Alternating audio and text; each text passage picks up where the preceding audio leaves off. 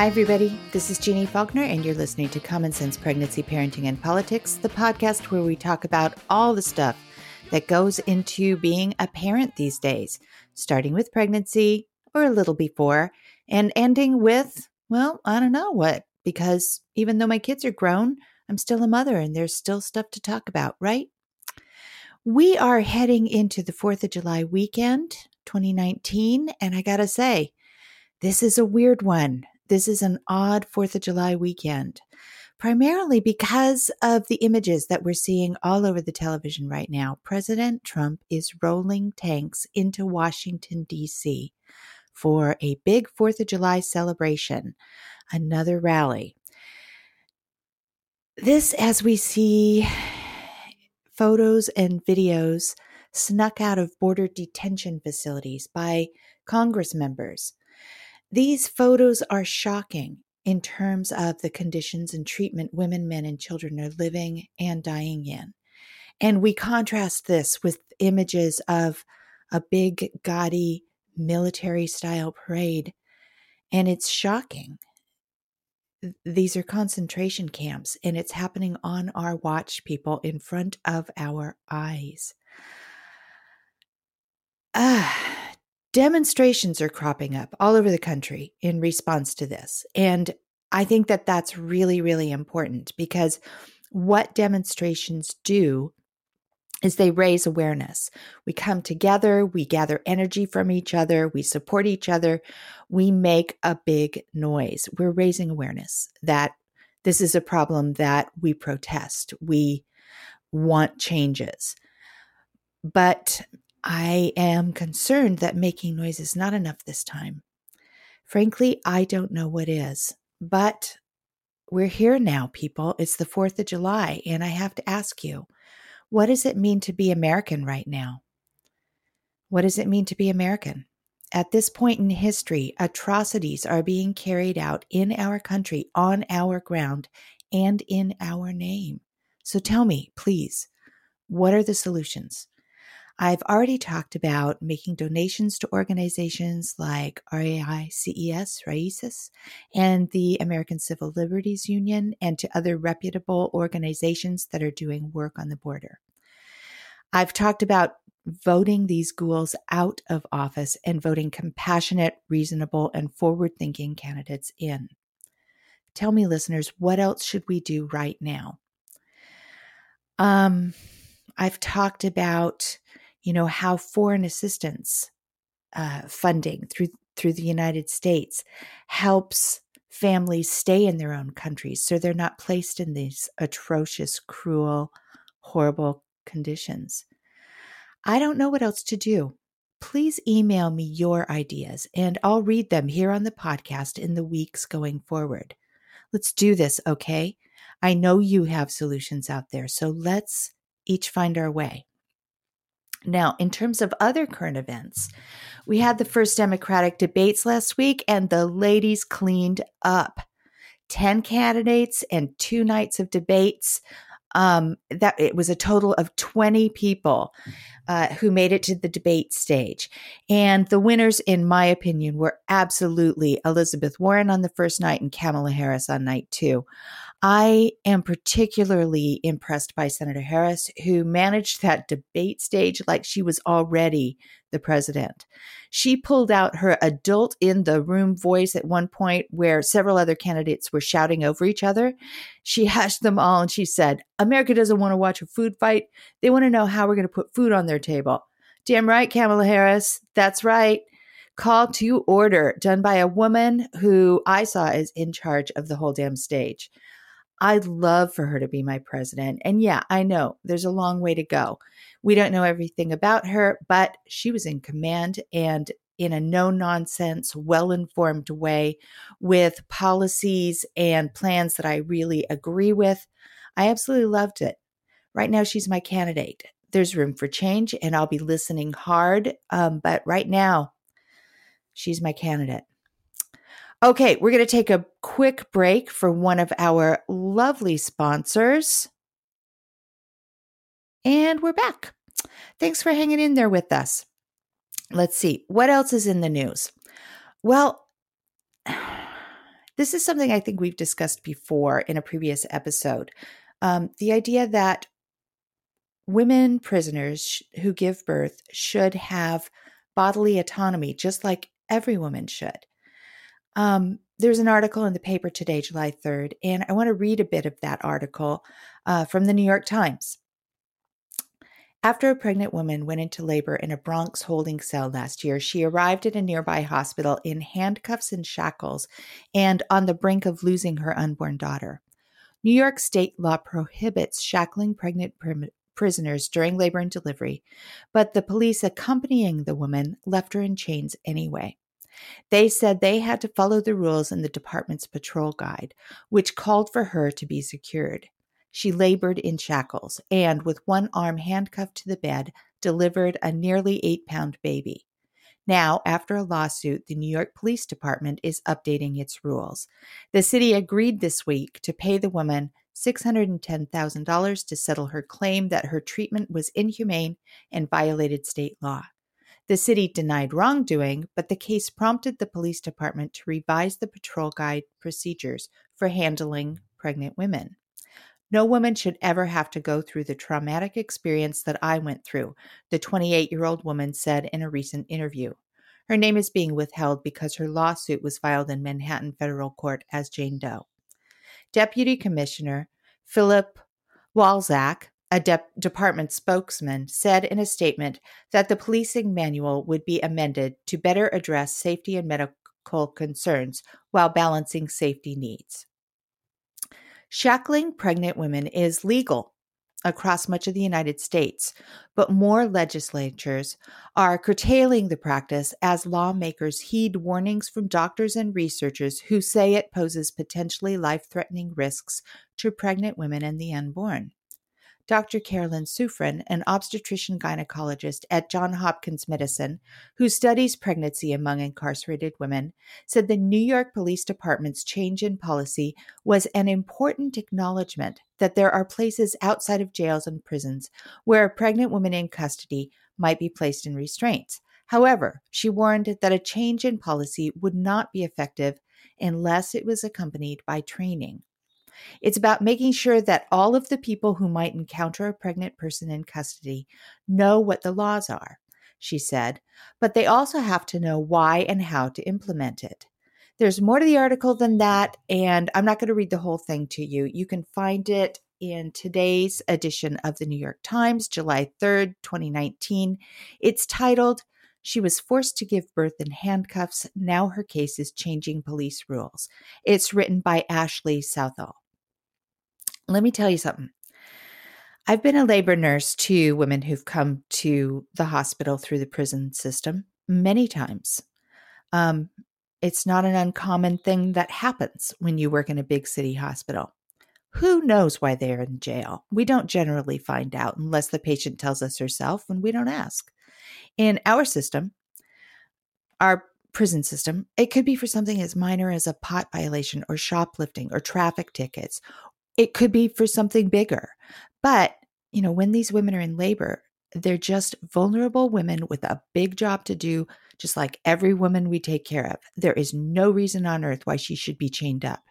Even in public wards, there are private labor rooms. There's always a place where there can be a private space for a woman.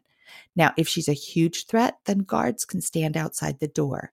If she's the biggest threat imaginable, guards can stand in the room behind a curtain so the patient can have privacy and mobility and the staff can have protection. Now, I have never had a woman as a patient who required that level of security. None of them ever needed to be shackled. I've had men who did, boyfriends who came to the birth room packing guns, men who started fights with other dudes or with their laboring wives. I've seen a few women and families have blowout arguments that I needed to call hospital security to bust up. I've had violent patients who were in so much pain and fear that they lashed out at me. I've had biters, grabbers, punchers, but they certainly weren't coming from the prison system. And I have never, ever had a female patient come to us from the prison system who required shackles in order to ensure my protection. Instead, I've had women be so grateful for our kindness and compassion and care that you'd think they'd never received it before. And in fact, for many of them, maybe they hadn't. It's food for thought. Let's take one more quick break, and then let's listen back on an earlier episode about preterm labor, listener emails, and family planning with midwife Chris Beard. Hi, Chris. It's Jeannie. How are you? I'm good, Jeannie. How are you? I am good. It's drizzly cold today, isn't it? I love it. You love it? I do. I'm dipping my toes into it. It's the dark season here in Portland, Oregon. We started a little early. It's getting cold. I'm getting gloomy.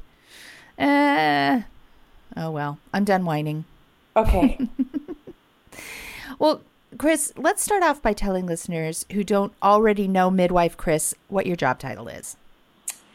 I am a nurse midwife for Kaiser Permanente, which is a large HMO here in Portland, Oregon.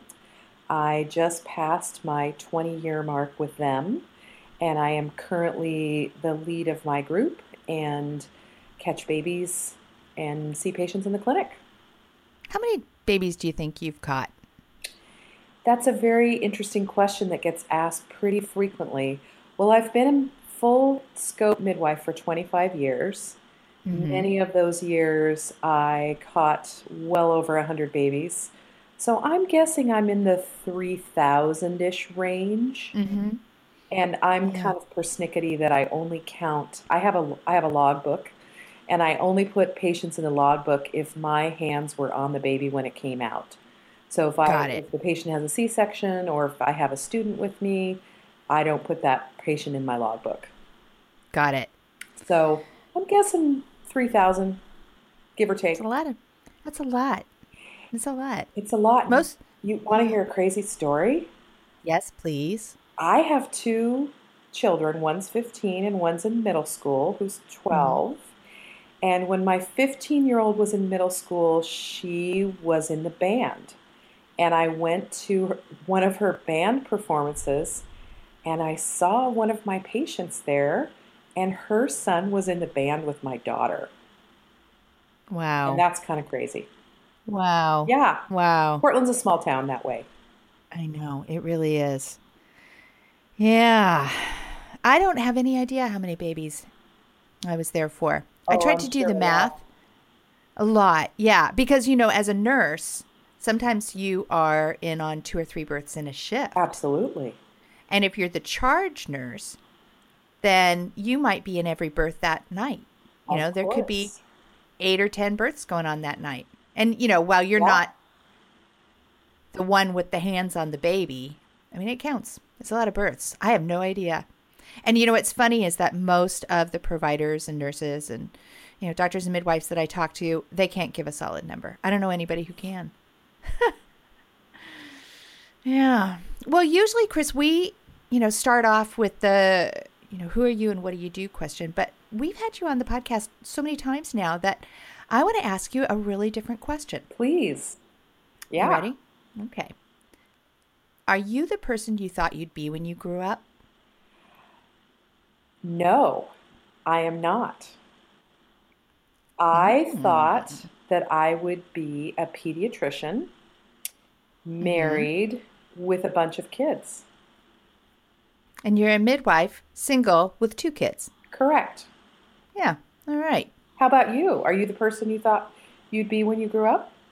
Pretty much. Yeah. Although I didn't think I'd have as many kids as I have. I thought I'd have 2 kids. But I had several more than that. I thought I'd be a midwife, but I got as far as labor and delivery nurse. And then I always had this sort of inkling in my mind that I'd be a writer when I grew up, but I didn't know how. I think when I was a kid, I thought I'd be a novelist. But I'm not. Nonfiction. That's what I do. And podcasting. That, of course, was certainly not on my horizon, though I liked the idea of being in broadcast somehow. That is so interesting. Yeah. Yeah. I know. Cool. Yeah. Well, let's talk a little bit of politics. And then what I want to do today is I've got a few pretty pretty good listener emails that I want to cover today. You in? Absolutely. Okay. So I want to talk a little bit about President Trump's recent actions on birth control and insurance access. And a lot of listeners don't get the connection between birth control, family planning, contraception, whatever, words what people want to use, and maternal health. So I wanted to break that down a little bit for them. Do you want to start or do you want me to start? Why don't you start? Okay. So if you ask an obstetrician or probably a midwife, they're going to probably tell you that the safest pregnancy that a woman can have is the one she doesn't have, because every pregnancy has an impact on a woman's body. Now, in our line of work, you and I have seen women who have had back-to-back babies. And what happens so often is that we're really concerned about them bleeding to death because their uterus is overworked. Or we see girls who come in way too young for their bodies to be able to accommodate their pregnancy, but they got pregnant young. Or we see women who are in some other sort of health predicament, who really it would be better for them if they could put a few years between their pregnancies, and yet they don't. And so there are complications. So I guess for me, I like to help people understand that birth control isn't simply a convenience factor for reducing the number of children you might have. It's also healthcare. Okay, your turn. So my personal belief is that access to family planning, whatever method a woman chooses, is an essential component of healthcare.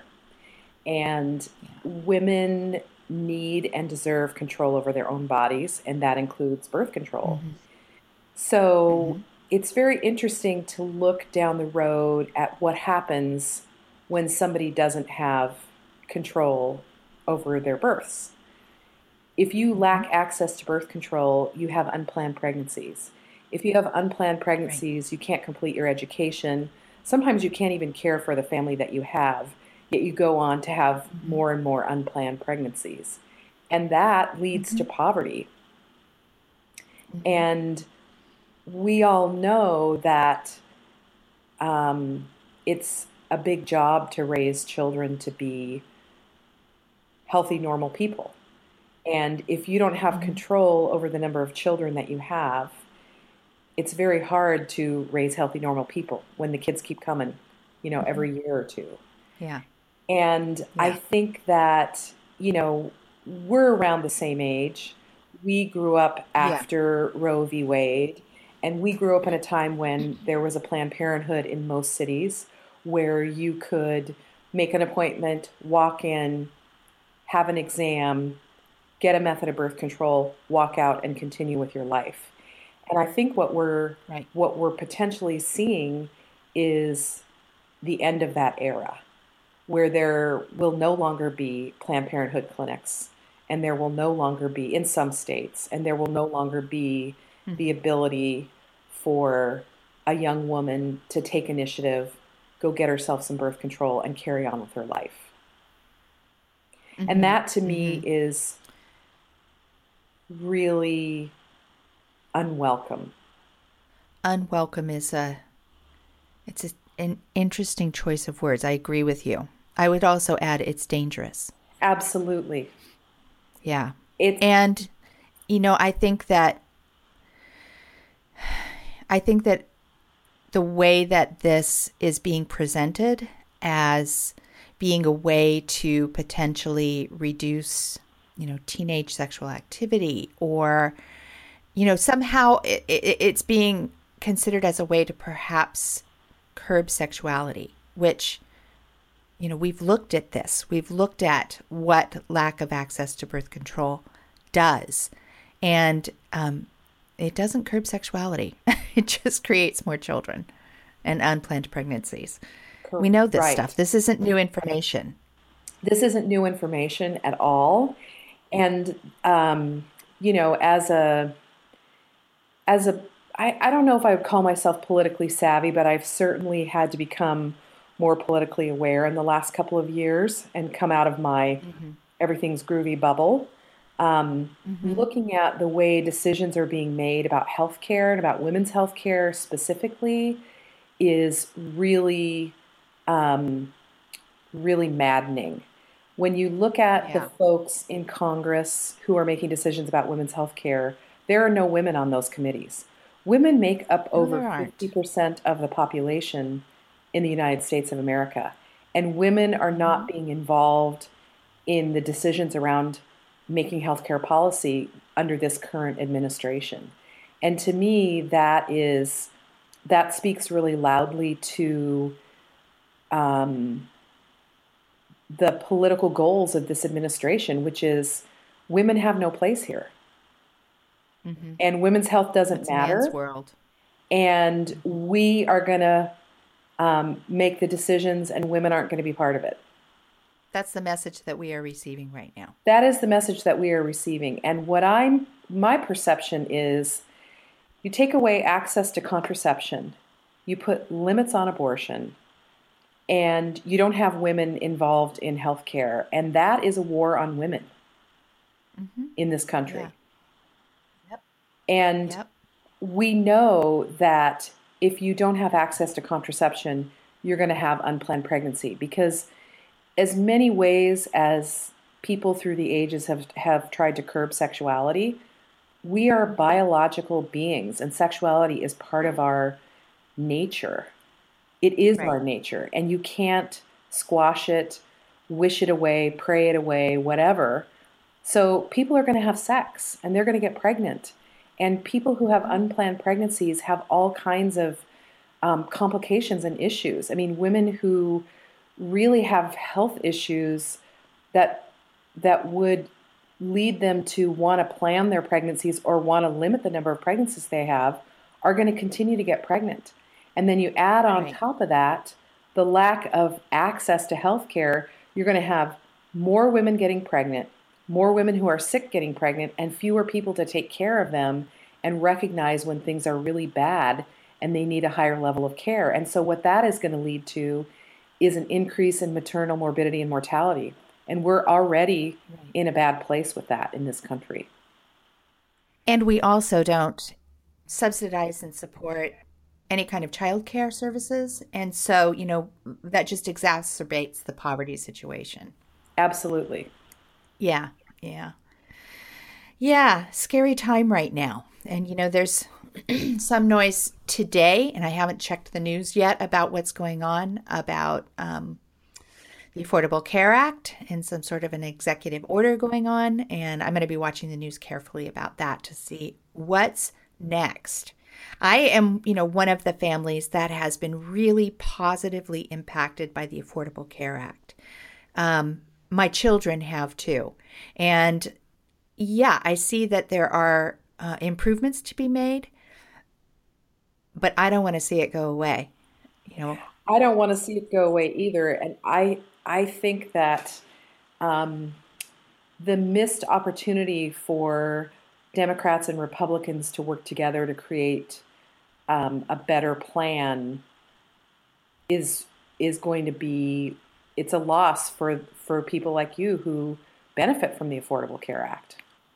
yeah, yeah, yeah, yeah. I'm a fan of universal coverage and single payer health insurance systems. And I talk to healthcare providers and patients, in countries all over the world, many of whom have single payer health insurance systems. In fact, the woman that I spoke with last week, Sophia Petsikas, was talking about, how parenting measures up around the world.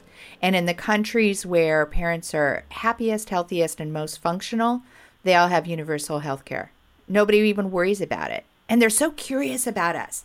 Like, so when you go to the doctor, is it the same price every time? Oh no, we never know how much it's going to cost us. What about your medications? Oh yeah, it could be one price one month and another price another month, and it all depends on the insurance industry. People are blown away by it.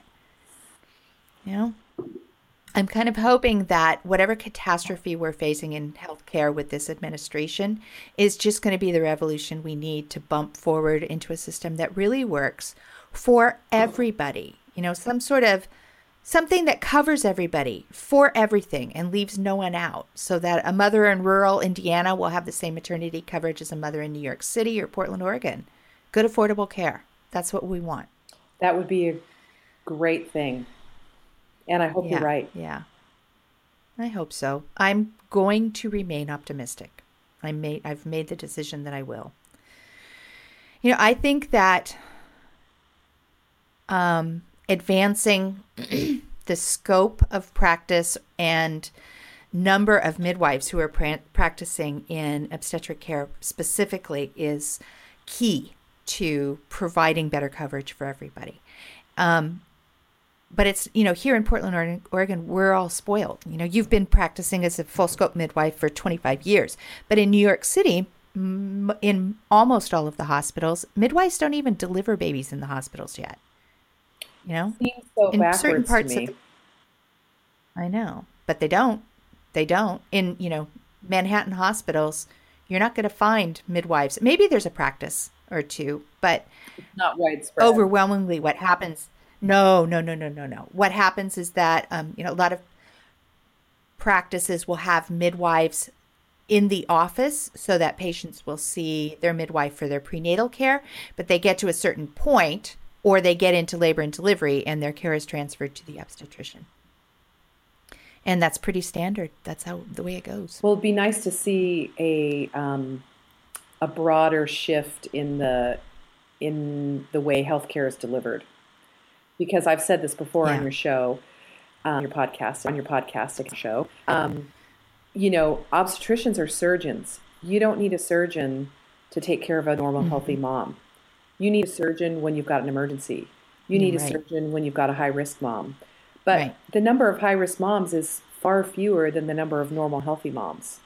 And, my Right. personal hope is that every woman has access to a midwife. I think that's what women deserve. Right. And I think that's what women need, I do whether too. our culture recognizes that or not. Right. Right. I agree with you. Well, let's Great. answer some emails, shall we? This one comes from another country, and we might have to shift into a little bit different level here. Hello, doctor. And side note, listeners, I'm not a doctor. I'm a nurse. I just saw lots of comments about you on a web page, so I think I should email you.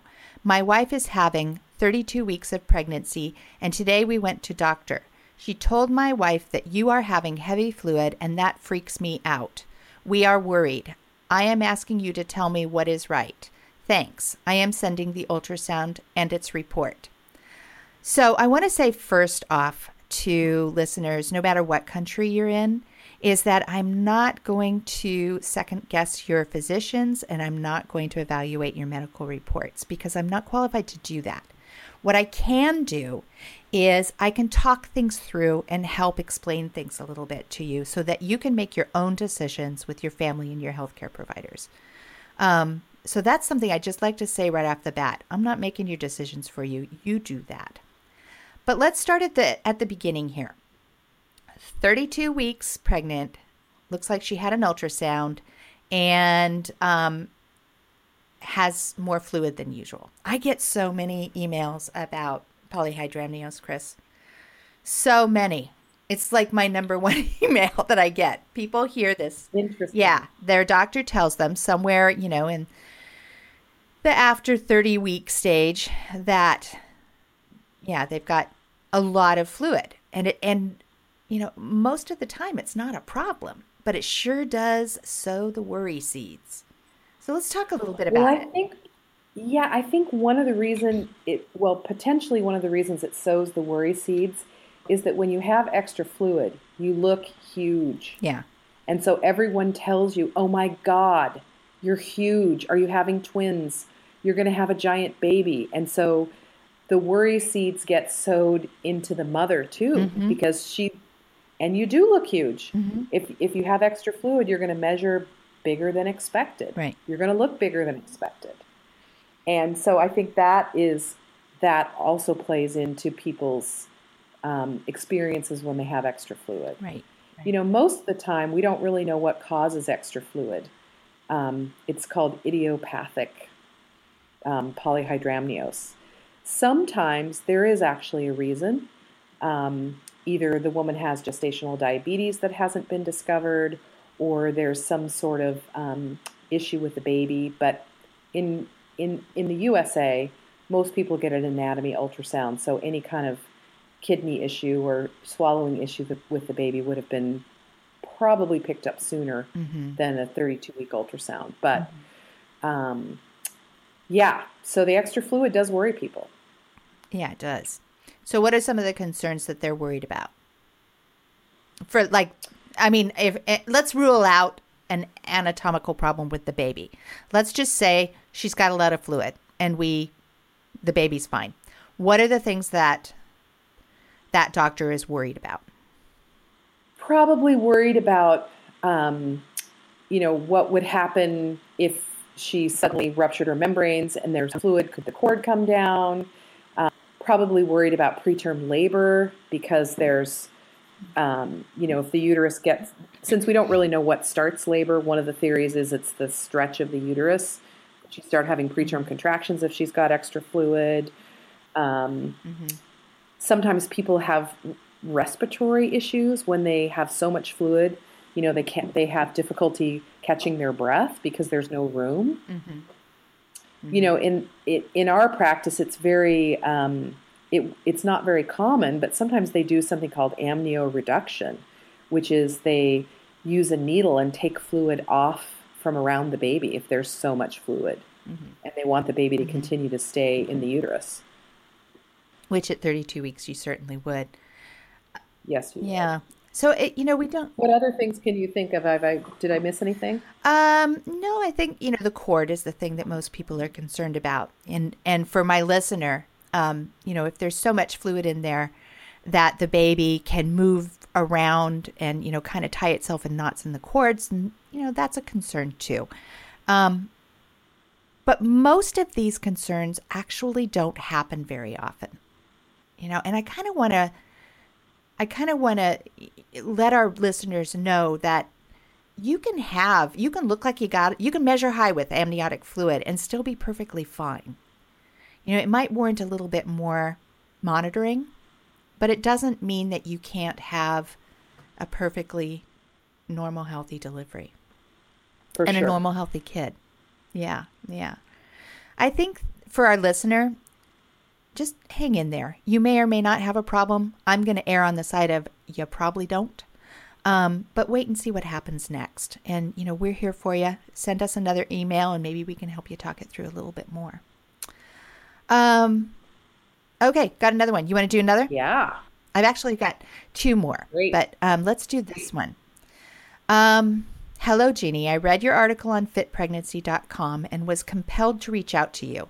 It's a wonderful article and very helpful. I'm not sure which article it is, but I used to write for Fit Pregnancy a long time ago. My wife is in her 33rd week and has been having regular contractions once or twice a day, about 2 every 10 minutes, lasting about 4 to 5 hours. This has been happening since the last 5 days or so. However, her cervix length, as checked day before, was still at 4 centimeters, and her fetal fibronectin tests were negative. Her urine analysis led the doctors to believe she might have a urinary tract infection, for which she started antibiotics. While in the hospital, she was given Tributaline, which seemed to stop the contractions for a period of 8 to 10 hours. The doctors don't seem to know the probable cause yet. Now, while I understand that it's possible that no certain cause could be known, I was wondering whether you would have any insight into this, as well as any guidance on whether we should be mentally prepared to have a preterm baby. Look forward to hearing from you. Thanks, Sid. So there's a lot in there. There's a lot in there. There's always more than one issue in here. Right. Yeah. So 33 weeks. Let's start at the top and talk it through. 33 weeks, regular contractions once or twice a day, two every 10 minutes, so they're 5 minutes apart, more or less, for 4 or 5 hours. Does that worry you? 33 weeks. Contracting regularly at 33 weeks would worry me. And I tell people Mm-hmm. if you're having more than 4 contractions an hour for more than 2 hours, Mm-hmm. we want to hear from you. So it sounds like Okay. she has two periods during the day where she's having a lot of contractions, and the periods Mm-hmm. last a couple of hours. Am I interpreting that right? Lasting about four Four to to five five hours. So hours. she's Yeah. contracting basically 8 hours a day, is what she's saying. That's what it So looks that's a like. Yeah. lot of contractions at 33 weeks, and I would be Mm-hmm. concerned myself.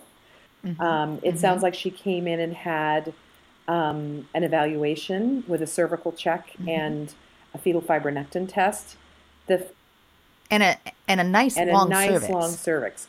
So a fetal fibronectin, if it's negative, tells you that you're probably not at risk for having a baby within the next 2 to 3 days. If it's Mm-hmm. positive, raises your alert for the risk of preterm birth, but it's not predictable. And hers Mm-hmm. was negative, so that's reassuring. Um, Mm-hmm. the fact that her contractions stopped with terbutaline, which is not a medication that we use anymore, at least not Right. regularly, maybe in a rare case, that's Mm-hmm. reassuring that they stopped. If she Mm-hmm. were my patient, I would ask her, what time of the day are the contractions happening? Is it happening when you're working? Right. Is it happening at the end of the day when you've been very busy? Um, I would try to figure out if they're activity related.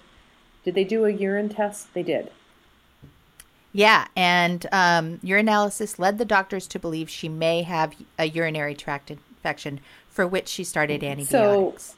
I think one of the leading causes of preterm labor is urinary tract infection. So getting that Right, under control is very possible that those contractions will go away. right, right. Okay. Did we do it? Did we answer Sid's question? Oh, any guidance on whether we should be mentally prepared to have a preterm baby? Um, well, I mean, I think there's still a risk because you preterm babies are hard to predict. Um, I Yeah. think that it never hurts to have your bag packed and your car seat in the car, but it sounds like they got good evaluation, they got antibiotics, and that's most likely going to make those contractions go away. So I would say I Yeah. wouldn't spend a lot of time thinking about it once your bag's packed. I don't know that worry is ever all that helpful. Anticipation, preparation, knowing what to expect going in, always wise. But don't put a lot of fear into it. Most of the time, these things turn out just fine. Okay, so I have one last one, and it's just a short one. What's the difference between a normal birth, a natural birth, and physiologic birth? Why can't I just call it what I want? I love this. You can. You can call it whatever You you can want. call it whatever you I, want. I, And I yeah. think that unfortunately, we do a lot of nitpicking and dividing about people's birth Mm-hmm. stories. And, Mm-hmm. you Mm-hmm. know, I wish we didn't do that. I wish we didn't do Yeah. that. I think I think that too often we try to correct women's language when we know what they're talking about. Now, there Yes, people they do do. mean different things by normal birth or natural birth. I mean, natural birth in my mind generally means that somebody's talking about an In unmedicated my mind birth, as well. natural childbirth. Yeah, but for some women, a natural birth means that you are having your birth the natural way, which means a vaginal birth or, a spontaneous labor. Um, for other women, that they use the word normal birth for that.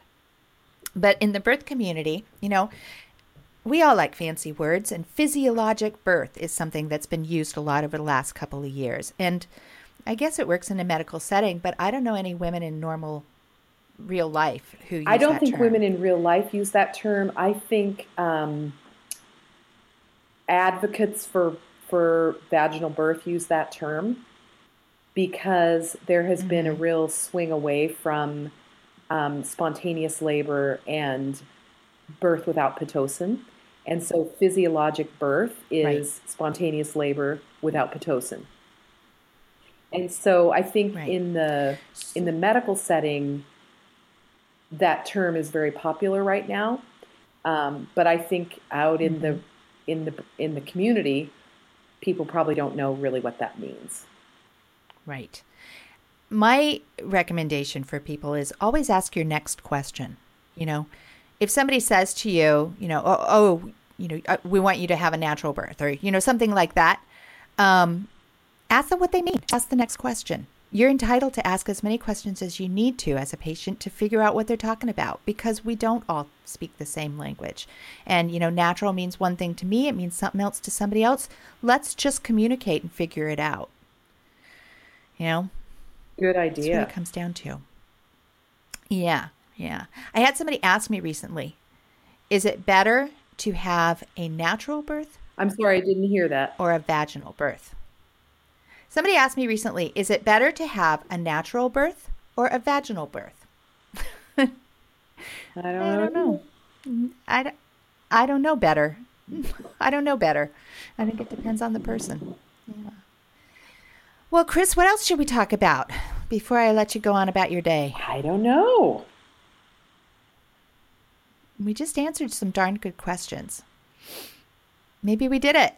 Maybe we did it for today. We've solved all of the world's problems once again.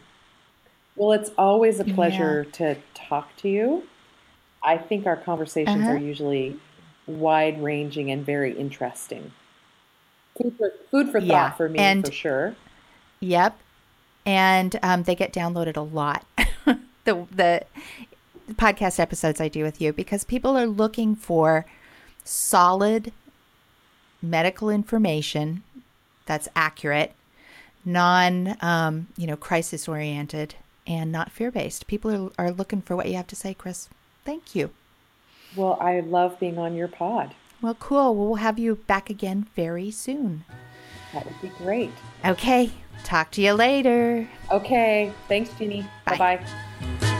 Mama said there'll be days like this. There'll be days like this. Mama said.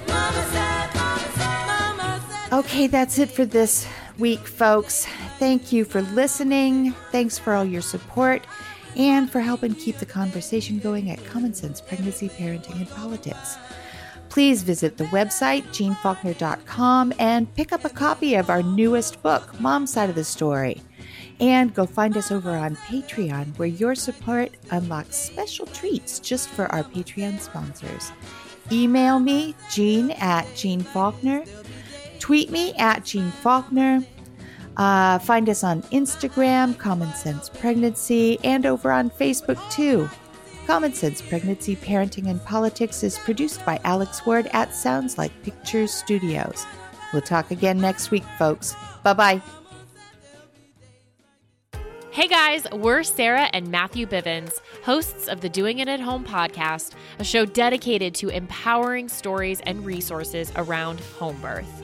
Our mission is to normalize home birth and encourage mamas and families to be educated, supported, and empowered by their birth choices, whatever they are. You can find the podcast in Apple, Google, Stitcher, the Pod Network, and on our website, diahpodcast.com.